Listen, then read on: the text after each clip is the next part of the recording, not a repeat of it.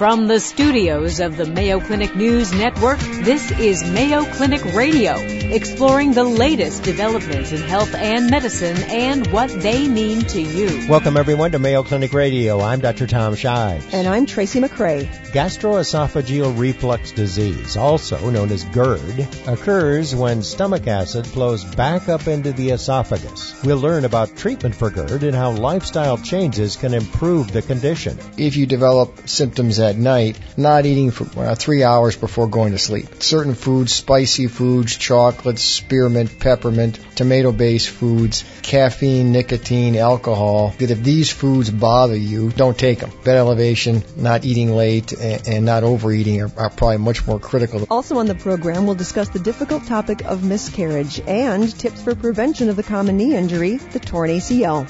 All that along with this week's health and medical news right after this. Welcome back to Mayo Clinic Radio. I'm Dr. Tom Shives. And I'm Tracy McCrae. Acid reflux and heartburn are common problems that a lot of people have from time to time.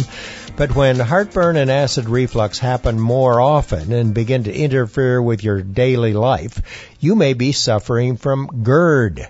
If it's bad enough, they put a special name on it. And I get to try to say it. GERD. Gastroesophageal reflux disease. That's how you say that? Yeah, that is. Yeah, it's better known as GERD. That makes it easier for me. It's a chronic digestive disease that occurs when stomach acid flows back into your food pipe. That's your esophagus. The backwash, the reflux, irritates the lining of your esophagus, and then you've got GERD. Most people can manage the discomfort of GERD with lifestyle changes and over-the-counter medications, but some people with GERD may need stronger medications or even surgery to reduce the symptoms. Here to talk about GERD and how to treat it is Mayo Clinic gastroenterologist Dr. Jeffrey Alexander. Welcome back to the program, Dr. Alexander. Oh, thank you. Well, GERD is an easier term than gastroesophageal reflux disease, that's for sure. By a long way. Tell us about this condition, because I'm sure you see it a lot in your office.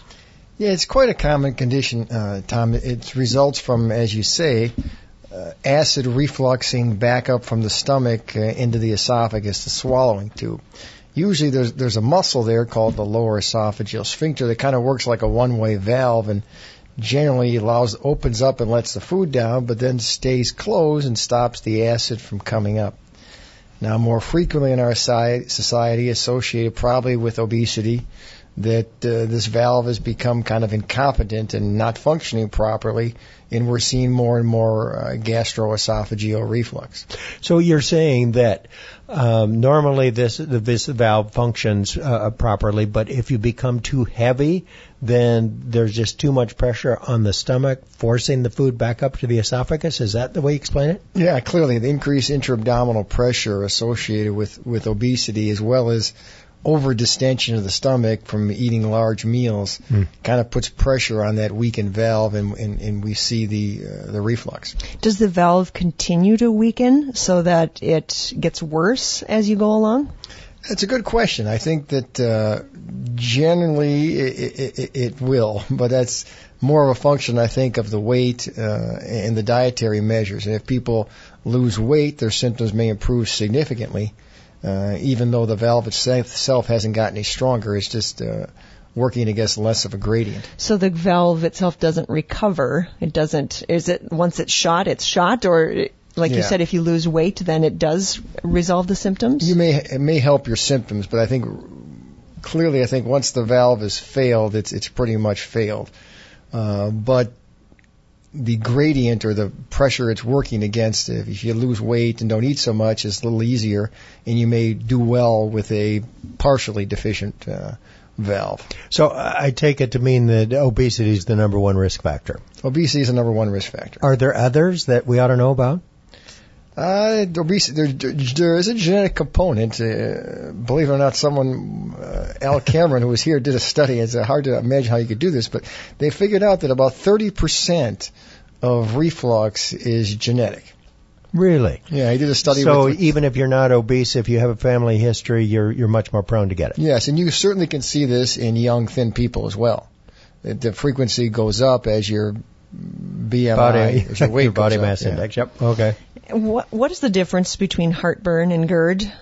Heartburn is a symptom. It's the sensation of a discomfort under the breastbone, generally burning in quality, that typically comes on after eating, particularly eating big meals, may be brought on with certain foods, tomato-based foods, spicy foods, tends to be relieved with antacid. That's the symptom. Heartburn and then regurgitation is a symptom of liquid material coming from the stomach back up toward the mouth. Heartburn and regurgitation are the two major symptoms for gastroesophageal reflux disease. So symptoms, but the condition itself is GERD. Is GERD. Now, everyone refluxes, normal population refluxes to a certain degree. When you have an excess amount of reflux and develop symptomatology from it, that's when it becomes gastroesophageal reflux disease. So, of course, the problem with this is that it can mimic symptoms of a heart attack or ischemia of the heart or coronary artery disease where the arteries to the heart get clogged up, right? Yeah, absolutely. The nerves in the chest, they're not so specific to one particular area that we can sense it. And, someone gets a heart attack, they get pain in their left arm, and someone gets pain in their chest. And reflux can do a lot of the same things. And frequently these people end up in the emergency room trying to exclude a heart attack. So there are a lot of reasons for chest pain or upper abdominal pain. How do you know it's GERD?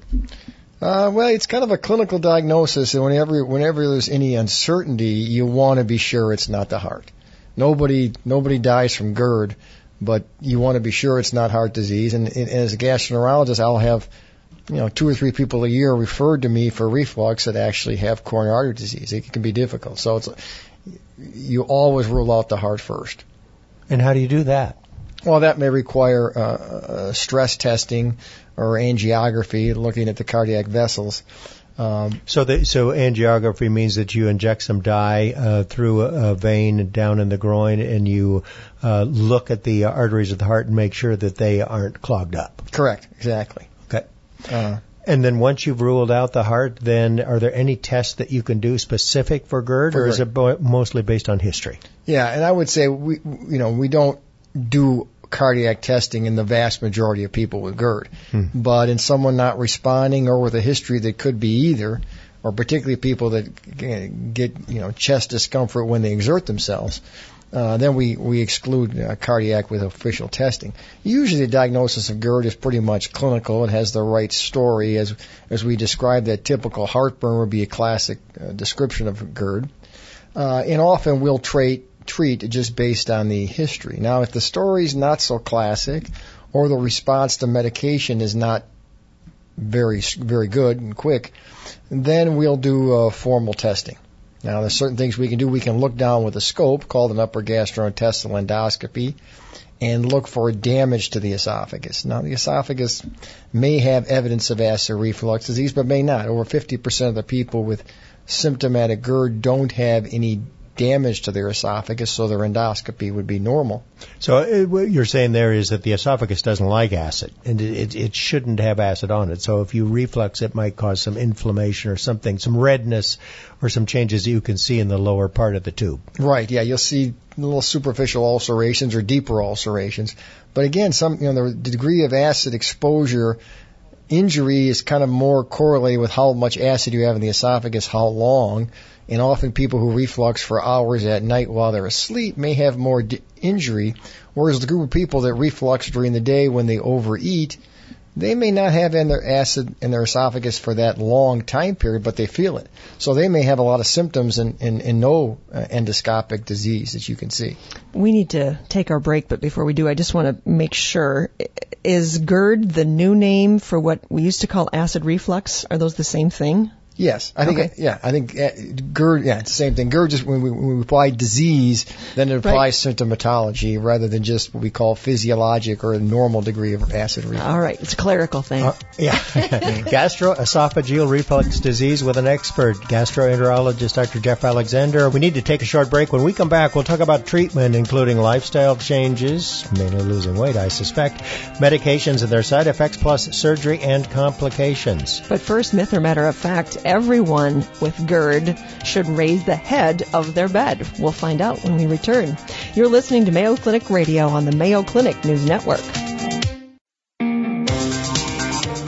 Welcome back to Mayo Clinic Radio. I'm Dr. Tom Shives. And I'm Tracy McRae. Our guest is gastroenterologist, digestive disease expert, Dr. Jeff Alexander. Our topic is GERD, gastroesophageal reflux disease. Myth or matter of fact? Yes, myth or matter of fact, everyone with GERD should raise the head of their bed. Myth or a fact? Yeah, a bit of a myth. Makes sense. A bit of a fact, you get too. Gravity on your side, huh?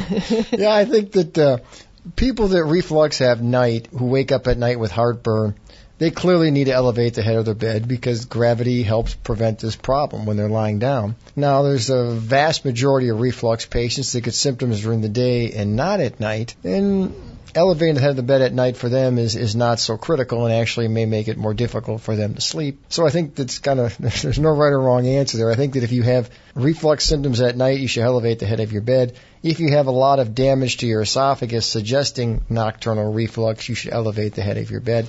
But if you just get daytime symptoms without a lot of inflammation in the esophagus, when someone looks with a scope, then it's not so critical. Well, the other question, how high?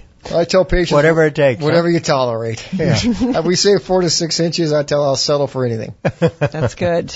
All right. So I assume, and we briefly touched on this in terms of lifestyle changes to help with acid reflux or heartburn or GERD, losing weight and eating smaller meals. What else can someone do short of taking medications to help improve the symptoms? Yeah, I think you hit the nail on the head, Tom. I think the biggest things are weight loss and not overeating. And the third thing would probably be not eating, if you develop symptoms at night, not eating for 3 hours before going to sleep. Well, you mentioned a little bit earlier, we're talking, maybe tomato type of products and food, exacerbate the problem. Is it as easy for some patients as just avoiding certain foods and then they don't have any symptoms at all?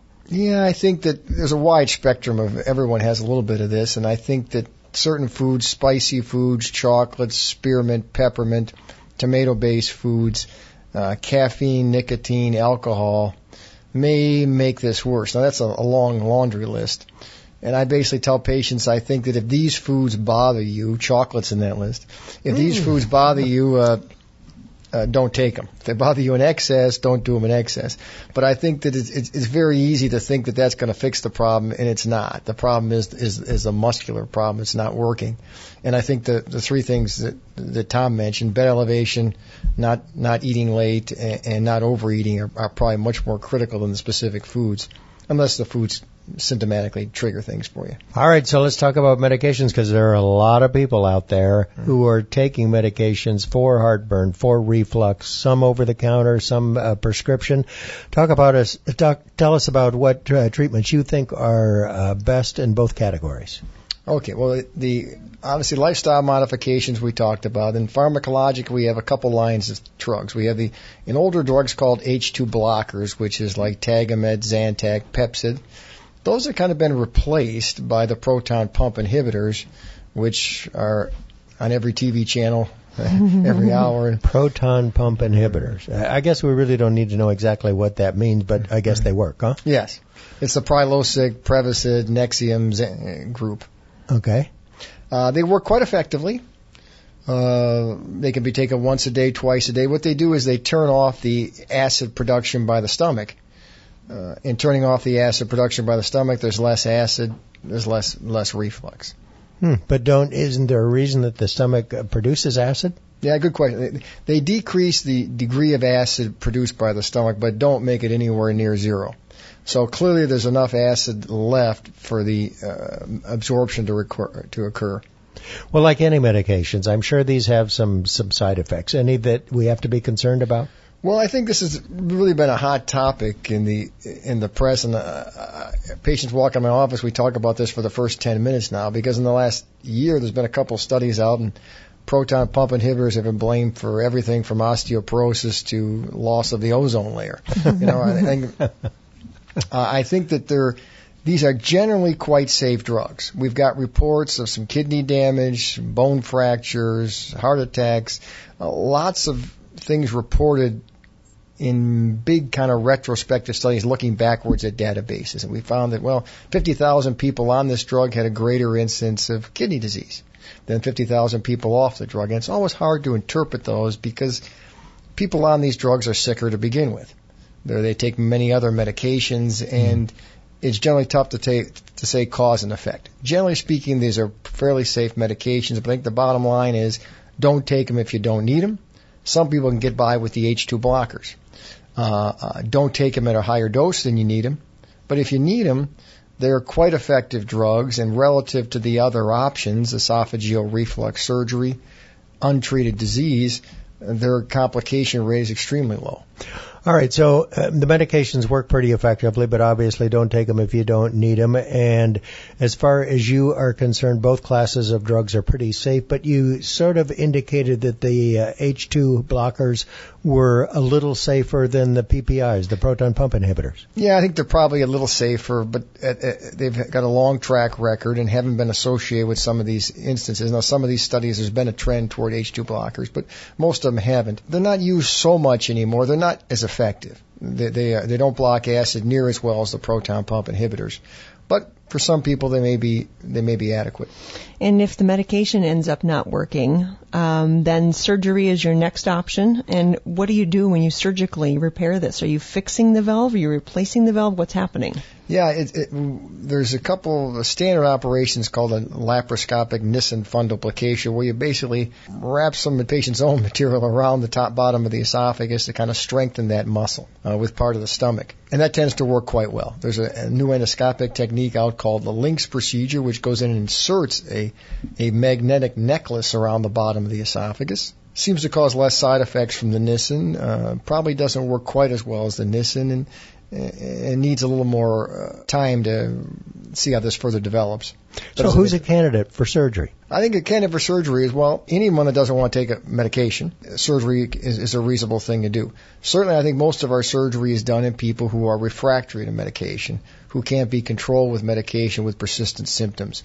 And that's generally people with a really wide open valve, wide open failing muscle. And those people, you can block the acid, but they still may get a lot of regurgitation of gastric contents, even though they're not acidic. And that group really does significantly better with surgery. All right, the final thing we got to talk about is complications, and that is Barrett's esophagus. Or is there a problem with some of these patients with chronic reflux, been there forever, been there for years, get cancer of the esophagus? Yeah, adenocarcinoma of the distal esophagus, lower end of the esophagus, is a disease that's rising dramatically in incidence over the past 15 years. Probably related to obesity, uncontrolled GERD, and the development of this Barrett's esophagus. So yeah, it is of concern, and reflux does increase your risk of esophageal cancer significantly. There's only still in this country 15,000 esophageal cancers versus 10 times that many colon cancers. So the vast majority of people with reflux are never going to get esophageal cancer. But it's a concern. So what you're saying is you need to control the GERD, and you need to control the reflux if you can, because it does increase your risk for esophageal cancer. Yeah, it does. Probably risk of esophageal cancer is probably 5 to 10-fold higher in people with long-standing reflux disease, but it's an uncommon tumor. Got GERD? Well, now you know everything you need to know about it from a world's expert, Dr. Jeff Alexander, gastroenterologist, Mayo Clinic. Thanks so much for being with us. Well, thank you. Still to come on Mayo Clinic Radio, we'll discuss miscarriage with the Mayo Clinic OB expert. And later on in the program, we'll learn why injuring the anterior cruciate ligament of the knee is so common, especially among female athletes. Coming up, the latest health and medical news with Vivian Williams. You're listening to Mayo Clinic Radio on the Mayo Clinic News Network. Hi, I'm Vivian Williams with your Mayo Clinic Minute. The brain game industry is huge right now. Crosswords, Sudoku, mazes, and more. Brain games to hone your memory. But do they really work for people with Alzheimer's disease? Some of these are based in real science that, in fact, if you engage in these activities, you may keep yourself fresher and sharper for a longer period of time. The big challenge is, does this transfer into any real-life activities? We think so, but we don't know for sure. Director of the Mayo Clinic Alzheimer's Disease Research Center, Dr. Ronald Peterson, says what they do know for sure is that keeping active mentally, physically, and socially may play a role in keeping you sharper longer. There's increasing evidence now that lifestyle modifications can affect your cognitive function going forward.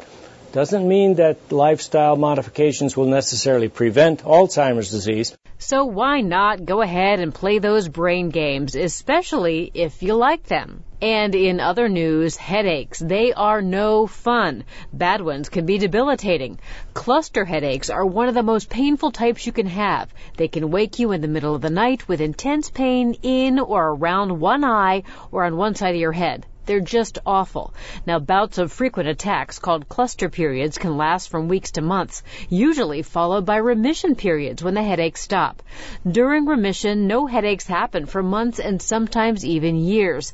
Now, fortunately, cluster headaches are rare and they're not life-threatening. Treatments can make cluster headache attacks shorter and less severe, and medications can reduce the number of cluster headaches that you have. But there's no cure for cluster headaches. The goal of treatment is to decrease the severity of pain, shorten the headache period, and prevent the attacks. Fast-acting medications such as triptans or local anesthetics may help. For more information, talk to your doctor or visit mayoclinic.org. And this is your Mayo Clinic Minute. I'm Vivian Williams. Welcome back to Mayo Clinic Radio. I'm Dr. Tom Shives. And I'm Tracy McRae. A miscarriage. It's defined as the spontaneous loss of a pregnancy before the 20th week. And it can, of course, be an emotional and even a gut-wrenching event. And unfortunately, it's a fairly common problem. According to the American College of Obstetricians and Gynecologists, 10 to 25% of known pregnancies end in miscarriage. And the actual number is believed to be much higher, since miscarriage often happens before a woman even realizes she's pregnant. Interesting. Here to talk about miscarriage is Mayo Clinic obstetrician Dr. Yvonne Butler-Toba. Welcome to the program, Dr. Butler-Toba. Nice to have you with us. Thanks for having me. I thought that was pretty amazing. I didn't realize that the percentage of women who miscarried was quite that high. It is. Actually, most women tend not to realize they're having a miscarriage, often because a miscarriage occurs before a pregnancy test is positive.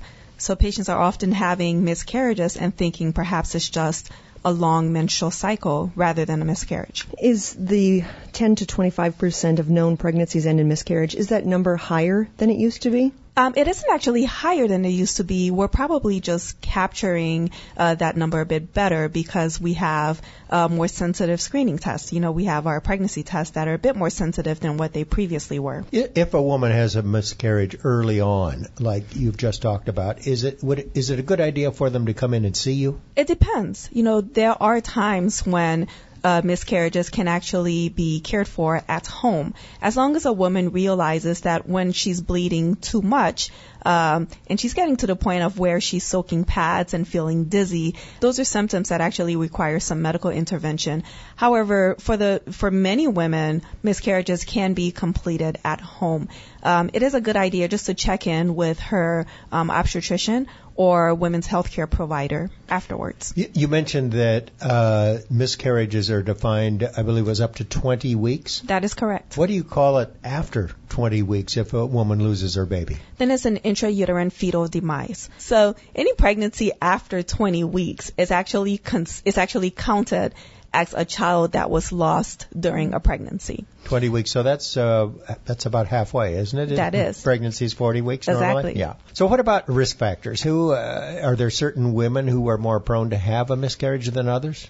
Yes, there is. And what's interesting is that as women actually advance in their careers and are becoming more professional, there's a tendency to defer childbearing until much later. Unfortunately, advanced maternal age, so after the age of 35, appears to be one of the major risk factors of having a miscarriage. Other risk factors include exposures to things like long-term tobacco use, drugs, cocaine, is one of the more common ones that I can think about. There are some environmental toxins we think may contribute to miscarriages, like mercury, for example. Hence the recommendation to avoid certain types of fish when you're pregnant. Maternal medical conditions, so poorly controlled diabetes, poorly controlled hypertension. If you take a look at those women and compare them to healthy women, you'll find that those women actually have a higher risk of miscarriages as well. If you have one miscarriage, are you likely to have another, or how does that shake out? You are. So with first miscarriage, you're actually at a 30% chance of having another miscarriage. And if another miscarriage occurs, you're probably now at a 30 to 40% chance of having a third miscarriage. After a third miscarriage, we consider that what we call recurrence miscarriages, or the more technical term is recurrence abortions. And that requires medical consultation. And what would you do? How would you work up this problem if a woman had multiple miscarriages? We'll typically have her seen by either a high-risk maternal-fetal medicine specialist or a reproductive endocrinologist.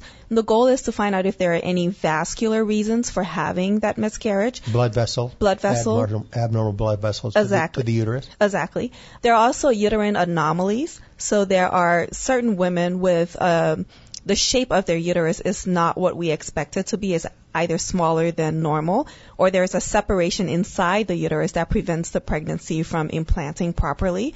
That would be another thing we would look for. And how do you figure that out?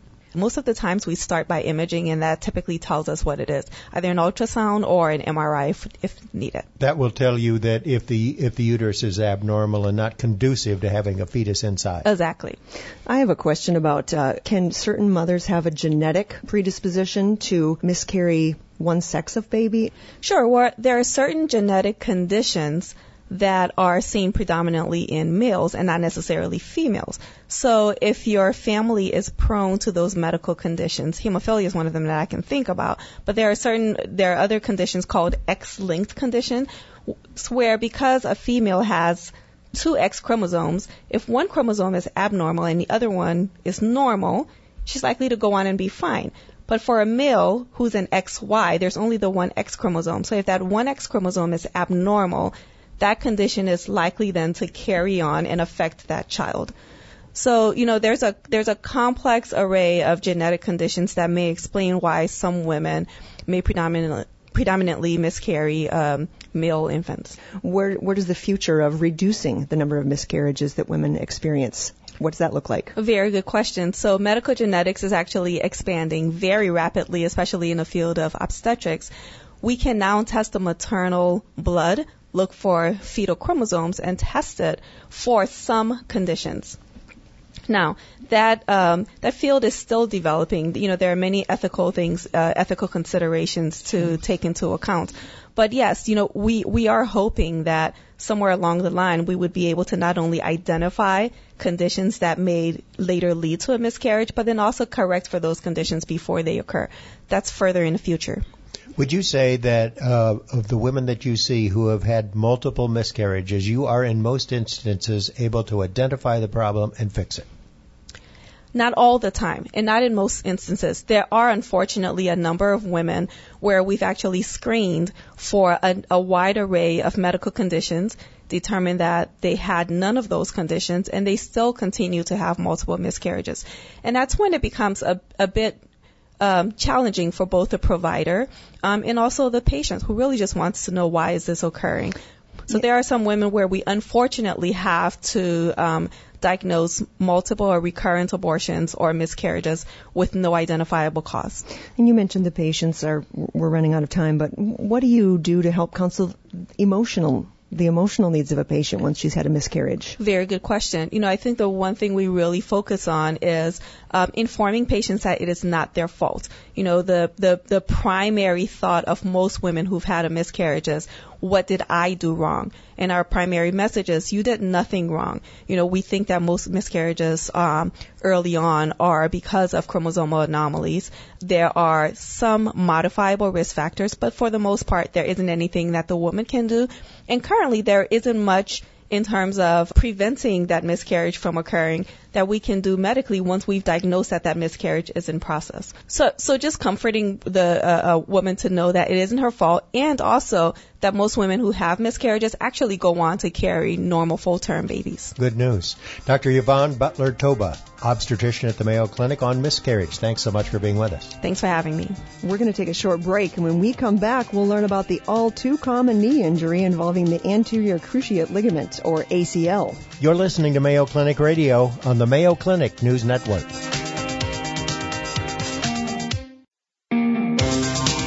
Welcome back to Mayo Clinic Radio. I'm Dr. Tom Shives. And I'm Tracy McRae. Well, we've all heard the acronym ACL, which stands for anterior cruciate ligament in the knee. And a torn ACL is an all too common injury for a lot of athletes. For example, Tom Brady, Tiger Woods, to mention just a couple. An injury to the ACL is usually caused by a sudden deceleration or landing maneuver with the leg in a vulnerable position. Although ACL injuries are most often seen in team sports, 70% are incurred with little or no contact with another athlete. Pretty amazing, huh? With us to talk about ACL injuries is the co-director of the Mayo Clinic Sports Medicine Center, Dr. Ed Laskowski. Dr. Laskowski, always good to have you on the program. Thanks for being here. Pleasure to be here, Tom and Tracy. Thank you. I have a question because Dr. Shives said Tom Brady and Tiger Woods are people who we know, famous athletes who've had ACL tears. But don't female athletes have ACL issues more than male athletes? That's right, Tracy. It's about a 6 to 8 times increase incidence in female athletes, and we've looked at this problem for many years now and studied what could be going on, and the answer is there's probably a bunch of different things going on. The female anatomy, there's a little bit more of a sharper notch in the knee where the anterior cruciate ligament lives. It's shorter in females. It does respond to hormonal influences. There's hormone receptors in the ligament itself, and there's also neuromuscular patterns that are different in females and males, meaning they kind of activate muscles differently. So while it's prevalent in both sexes, there certainly is a female predominance. So what's happening when an ACL tears? What is going on? Yeah, the usual mechanism. As Tracy said, it's usually a non-contact injury, and it's kind of a cut, pivot, deceleration. So you can think of a wide receiver going out in a straight pattern, then planting that right foot and cutting to the left. That abrupt deceleration of body weight and then changing direction to the other side. Basketball players coming down with a rebound. Exactly. Soccer players, as you can imagine, going after the ball, planning, cutting, pivoting. So those are sports that are prime at risk. Skiing is very much at risk. I actually myself tore my ACL many years ago skiing. I used to ski competitively. And, the ski is a very long lever arm, and you have a very rigid boot, which translates a lot of force to the knee. So the ACL means anterior cruciate ligament. Cruciate means cross. There's 2 crossing ligaments in the middle of your knee, the anterior cruciate ligament and then also the posterior cruciate ligament. So anterior front, posterior back. Right. And the anterior cruciate ligament controls the forward movement of the lower leg bone.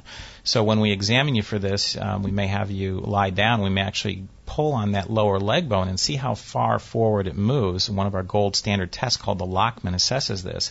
And if an individual has torn their ACL, we will continue to be able to move that bone forward. There will be no catch or stop because that ligament is torn. Now, I just got to ask you, did you have yours repaired?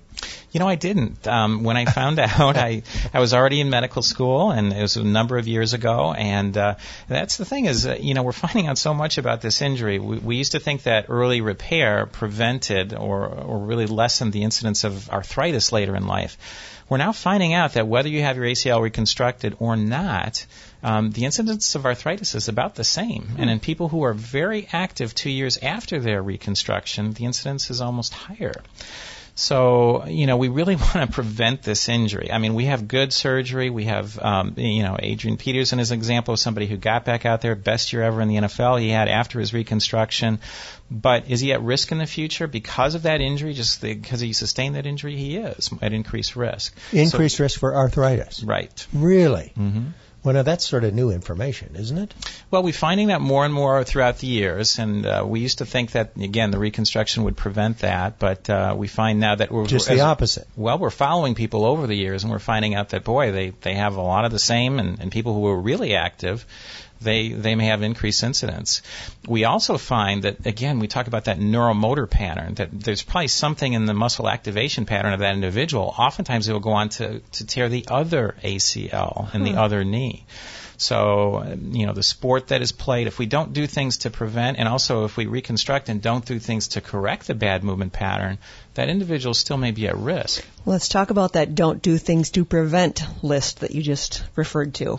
So the thing that we look at the most is something we call that dynamic medial knee valgus. And we can assess that quite simply. We have people do a single leg squat in the office, and we see how they control their lower leg. Ideally, the kneecap should go right over the foot. There should be almost a straight line as they do that move. What we see with people predisposed to ACL injury is the knee will dive inward. We call that dynamic, meaning movement, medial, inward, knee valgus. So the knee goes inward. Oftentimes we'll have them kind of jump down from a box too, and we'll see the knees almost hit together instead of kind of being firm and straight on the landing.